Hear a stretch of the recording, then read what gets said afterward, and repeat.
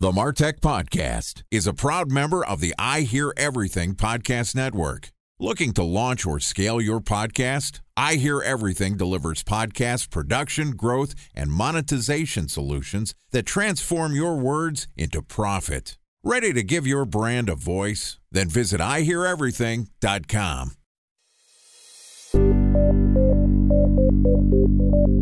From advertising to software as a service to data.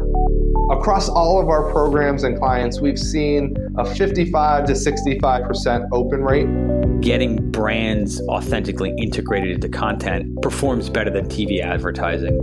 Typical lifespan of an article is about 24 to 36 hours. If we're reaching out to the right person with the right message and a clear call to action, then it's just a matter of timing.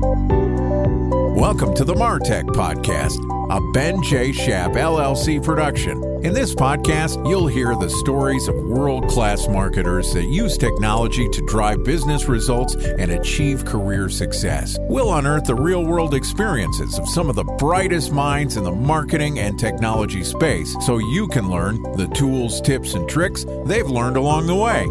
Now here's the host of the Martech Podcast, Benjamin Shapiro. Welcome to the Martech Podcast. Today we're going to discuss doing more with less time and resources. Joining us is Liam Martin, who is the co-founder at TimeDoctor, Staff.com, and Running Remote, which are all businesses focused on helping marketers and entrepreneurs work more efficiently with more independence. And today, Liam and I are going to talk a little bit about some of the changes that are happening in the workforce and why the future of your marketing team may be building a remote team. Okay. Here's my conversation with Liam Martin, co-founder at TimeDoctor, Staff.com, and Running Remote. Liam, welcome to the Martech Podcast. Thanks for having me. It's a pleasure to have you here. I'm excited to talk a little bit about remote teams. It's something that's the backbone of the business we're building here at the Martech Podcast and my larger company, Ben J. Schaap LLC. We hire people from all around the world to help with micro tasks and content production, editing, a whole bunch. Seems like you're the master of the subject. Let's start off. Can you tell us a little bit about you and a little bit about your three businesses? Sure. So first off, human being located on planet Earth. More specifically, I'm currently located in the Canadian part of planet Earth. However, I do travel quite a bit. I travel about 6 months out of the year. I think I've been in 17 different countries. I am just about to leave for Cairo tomorrow, as we were talking about before I jumped on this podcast with you. And the reason why I can do that is we have about 100 remote employees located in 32 countries around the world. So we are what are called a remote first company. And the counterpoint to that are what we like to call on-premise companies. So remote first companies are people that hire remote first. Doesn't mean that we're necessarily against hiring inside of an office, but we do believe that it is a more efficient way to be able to build a business. And our three products, TimeDoctor and Staff.com, are specifically time tracking tools to be able to manage remote work. And then also our conference, which is runningremote.com, is where you learn how to actually build and scale remote teams. So talk to me a little bit about the type of remote teams that marketing departments are building. I mentioned that, we have editors, content production, right? I run a content-centric business. I'm imagining that remote teams are used for all sorts of marketing activities. Where have you seen marketers be successful using remote workers and employees the most successfully? I think the closer you get to synchronous communication, the more difficult it becomes. So in essence, sales departments are probably the most difficult department to be able to bring remote.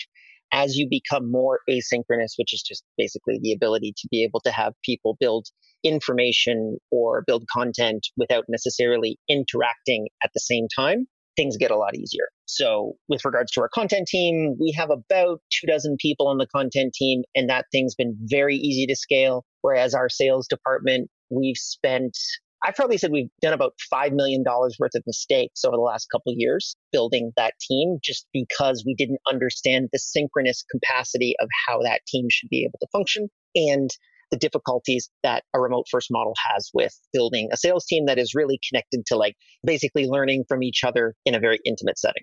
That's interesting. I understand why content marketing is something that can be pushed remote, right? Somebody writes the article, somebody edits it, they hand it back. Maybe we have to go through multiple forms of content. In my case, we have audio that gets edited and then that gets handed to transcriptionists, and then we create blog posts and social media content out of that. And there's people that's working on the publishing and the coordination of all of that. With sales, you're saying that that's a synchronous activity. Why do you think that sales teams need more real-time communication and basically need to be put in the same room to be successful, as opposed to content marketing is something that can be done asynchronously? So we actually have a major debate going on in remote first companies, which is asynchronous versus synchronous communication. So asynchronous communication basically affords the individual employee more freedom. So as an example, I work from 9 to 5 and I choose to not answer emails at 5:30. That makes for a much happier employee versus the synchronous model, which is if it's 3 o'clock in the morning, I want to be able to get in contact with you. The servers aren't working. Let's figure out how to solve this issue. So there's these two basically like schools of thought that are currently applied to remote work. With regards to sales teams, we've discovered that the details of how someone closes a deal, as an example, is really dependent upon them hearing that information in the background. So the way that we've done it is we've actually built somewhat of a hybrid model. So we have a very small office and we have our VP of sales that brings in salespeople that are new recruits, and they work with him very personally for 3 months. And their goal at the end of that 3 months is to hit quota. So in both cases, they go home. They either go home with a job or without a job. So they have 3 months to hit quota. If they can't hit quota within that amount of time, they're sent back to wherever their location is, whichever their territory that they're covering, and they either have a job or they don't. And we've discovered that that is, at least for us, a really successful model. Previous versions that we've built where everyone has been distributed, we lacked the collaborative component of remote work. And that actually is one of the major barriers towards remote work, is lack of collaboration that occurs inside of remote teams. So that seems to be the issue with regards to content. In comparison, someone says, I've assigned the keyword virtual assistants to you. You need to write 5,000 words on virtual assistants, and we're going to put that into our blog and we're going to hopefully rank it. Those are very disconnected tasks, and they don't necessarily require the type of collaboration that sales needs in order to succeed. I think that's one of the reasons why traditional or old school businesses are a little hesitant to move towards remote work. I, as a consultant, have worked with a handful of companies who have said, hey, let me go solve this problem for you. You need content. I'm going to go hire a remote content team. You need SDRs. Let me go outsource that to a place where it's cheaper to go find the leads. You need somebody to do your lead scoring. We can go find talent somewhere else and take advantage of the price break of geography, the efficiencies of geography, to be able to do your task faster, more efficiently, and cheaper. And there are some businesses who say, no, we want everybody to be in the house. We need to build that institutional knowledge. Talk to me about who you see applying remote work practices successfully, and what are the types of businesses that are still shying away from outsourced employees? One of the things that I want to kind of touch on before we even get into the other side of it is this is not just an employee perk, or this is not just something that some companies do. The data is quite clear. 6.5% of the US workforce works majority remote as of right now, 2019. That number is expected to cross the 50% mark by 2027. There's another study that says it's going to hit the 50% mark by 2025. I don't necessarily believe that one, but I think it's between 2025 and 2027. So we're going to see a fundamental shift to the way that people work. I think once the next economic correction happens, and everyone knows it's coming, we just don't know when it's happening. Once it happens, large corporate is going to recognize, because the infrastructure, the piping has already been laid for remote work. We're talking on Zoom right now. We have Slack, we have Google Apps, we have all of these tools that help facilitate remote work. Large corporate will try to figure out, well, how do we keep everybody employed, but then also get the same output? And they'll look at remote work because, on average, a remote employee is 40% more productive than an on-premise employee, meaning they don't have to commute into work, so they're saving 2 hours right there. You don't have to pay for another office space. In some cases, you don't have to pay for computer equipment, all this kind of stuff. So when you look at that, I actually think within the next 10 years, people will be asking to get back inside of offices because large corporate will recognize that that's just a more efficient machine. And even if you look closer into this data, people below the age of 26 that have a full-time position, 3 out of 5 of them are now working remotely, which is bonkers when you think about it. It's just sort of like there's this massive wave of people, the young people, that are only working remote. In San Francisco, people that have gotten new positions out of San Francisco, 80% of new developers that have gotten new positions in 2019, and this is Andreas Klinger who gave me this data that was connected to Zapier data, 80% of them are working remotely. It's just like crazy numbers that are starting to hit. It's clearly a trend, and people are working outside of the office and they have a little bit more autonomy. They have a little bit more flexibility. They're a little bit more comfortable. So they're able to focus more on the work. That's sort of the logic. Also, there's less overhead for the company when they don't have to. Time for a 1-minute break to hear from our presenting sponsor, Mutinex. In 1919, John Wanamaker said, "Half the money I spend on advertising is wasted. I just don't know which half." Well, the advertising landscape has changed since then, and instead of reaching your audience on 2 channels, you're probably reaching them on 20. Turns out John didn't know how easy he had it. But that doesn't mean that you should give up on striving towards marketing effectiveness. No matter how complex your marketing strategy is, Mutinex GrowthOS is the market mix modeling platform that measures the impact of marketing on your bottom line. Mutinex's market mix modeling platform calibrates your insights against the latest market conditions so you can make media and marketing investment decisions confidently and quickly. Ready to take your team from I think to I know? Then join brands like Samsung, ING, and Asahi who make better marketing decisions with Mutinex. Mutinex GrowthOS. Your best decision starts here. To learn more about Mutinex, go to mutinex.co. That's MUTINEX.co. Okay, here's the rest of today's interview.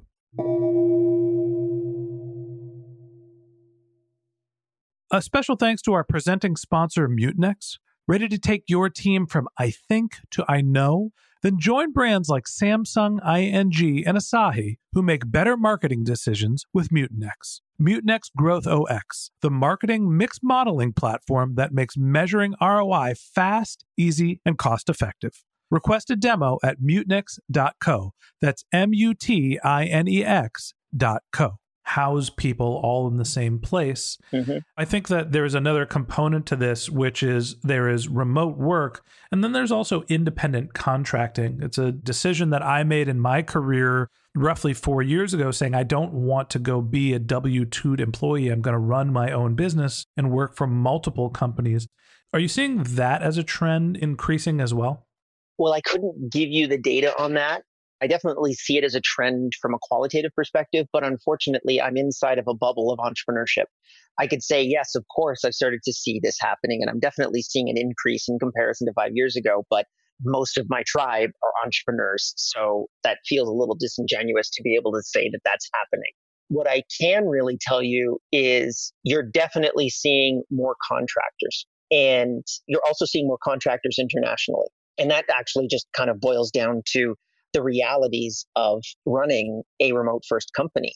We have employees in 32 different countries. We have subsidiaries in significantly less than 32 countries. Are we going to set up 32 subsidiaries for our technology company? Absolutely not. I don't know if you've done any kind of like M&A work in the past, but doing due diligence on 32 different subsidiaries is probably going to be absolutely insane. So we don't do those types of things. The infrastructure right now really leads itself to contract work, and that's probably the model that I see expanding and the full-time employee placements declining over the next 5 to 10 years. So we mentioned before that people are using content teams. It's a little harder to do synchronous activities like sales. Talk to me about performance marketing. Are you seeing contractors that are specialists that are coming in and working for brands remotely and taking on multiple relationships? How is this affecting the agency model? Oh, massive. So Time Doctor, which is our time tracking tool, agencies actually are our top customer avatar. So we found a huge expansion in agency work, remote agency work. And it's because it's such an easy model to deploy. When your team can basically arise from the ether, right? It can basically be anywhere. I'll give you an example. We have 4 people in Lagos in Nigeria. Lagos is one of the largest cities in Africa. Nigeria is where you probably got a email or two from some Nigerian prince that said, hey, give me $5,000 and I can move $5 million out of... I'm still waiting for my $5 million. Right. So those guys are some of the best email outreach people on planet Earth. But then Google basically shut down their entire party. And we now hire them because they are the best people for outbound email outreach. They are our BDRs now. They're the ones that are setting up all of our research for our email introductions to our AEs. Why? Because they're the best people on planet Earth. They're the most efficient person per dollar. So I actually like to kind of look at it as not who the cheapest person is, but who's the most productive person per dollar. And in terms of email outreach, Lagos can't be beat. They're absolutely amazing. If you actually look at their culture, it's very interesting, like Nigerian kind of email spammer culture. They have like voodoo dolls that they like pray to in order to be able to get these deals and all this kind of stuff. It's very interesting culture when you kind of boil down into it. But we ended up hiring one person and then we hired 3 more about 6 to 8 months later because they were just so effective at their job. So those guys blow the socks off of any other cold email person I've ever met at any price point. So talk to me about some of the other geographical hotspots that are specific to marketing activities. And I'll preface this with, I've found that the language skills in the Philippines for things that are, customer service and copywriting tend to be great. Eastern Europe has a center of excellence for engineering. India also has, a lot of engineers that are available. When you're looking for regular sort of administrative work and you need something to be done at scale but cheaply, you can go to the Middle East. Talk to me about some of the other places where you've found pockets of excellence and expertise. So I'd say front office activities, meaning anything that's like customer facing, that you interact with the customer. Philippines is probably your best bet. If you're approaching the US market, the English speaking market, you're absolutely right. Most of Eastern Europe is fantastic for development. That's where most of our developers are currently located. I would also look at Middle America. So the Midwest is a really cost-effective option in comparison to San Francisco or New York.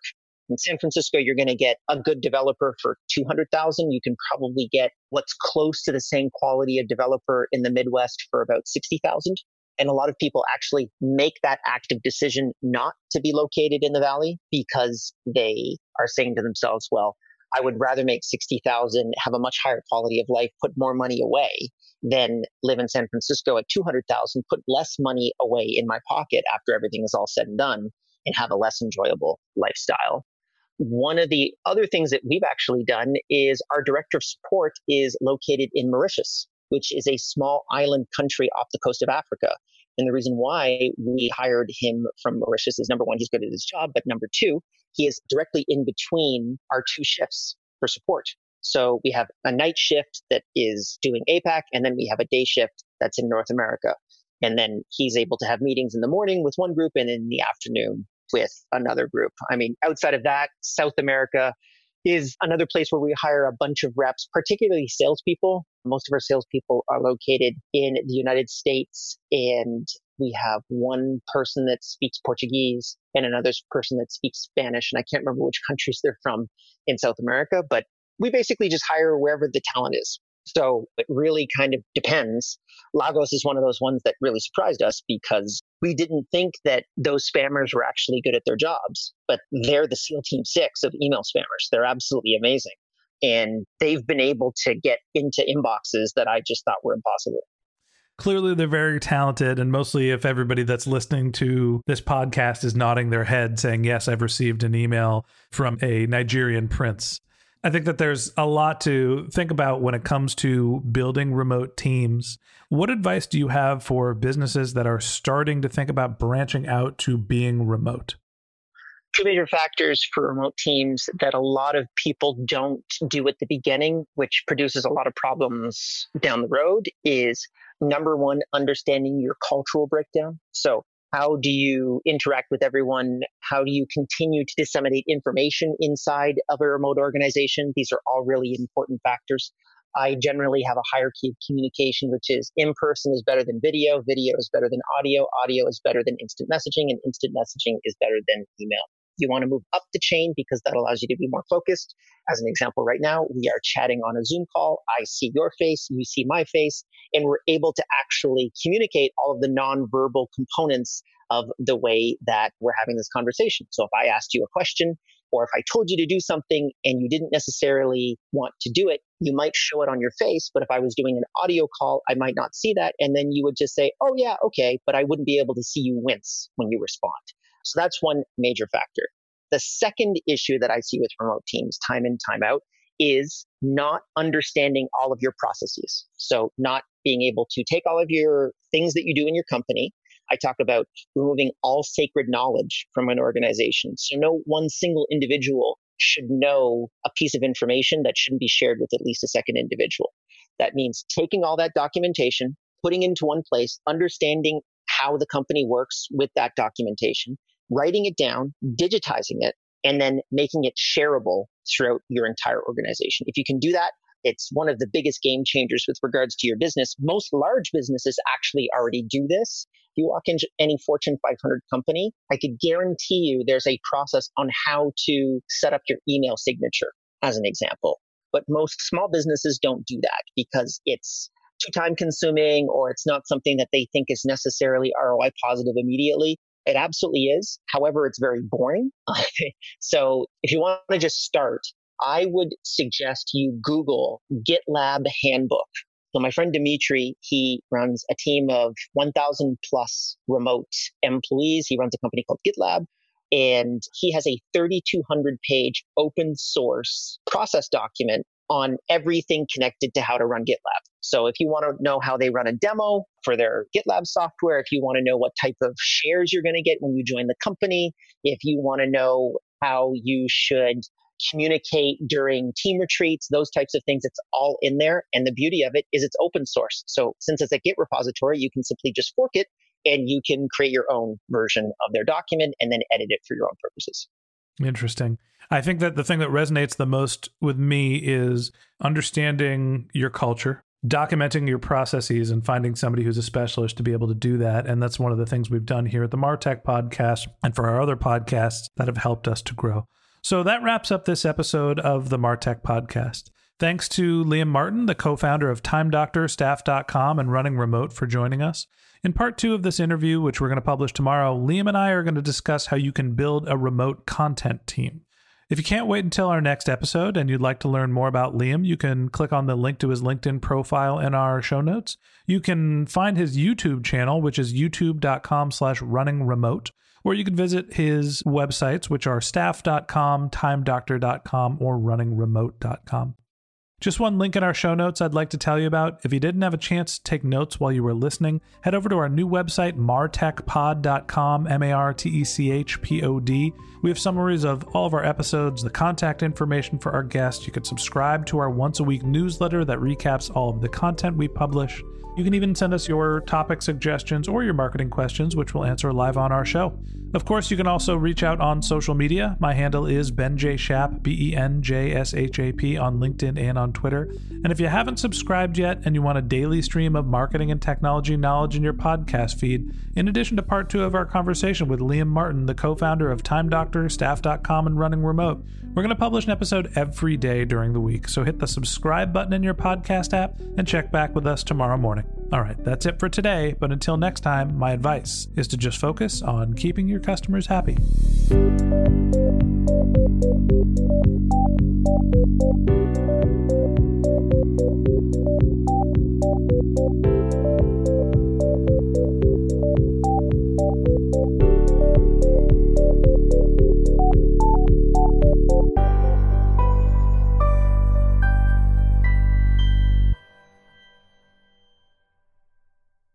Thanks for listening to the MarTech Podcast, an I Hear Everything production.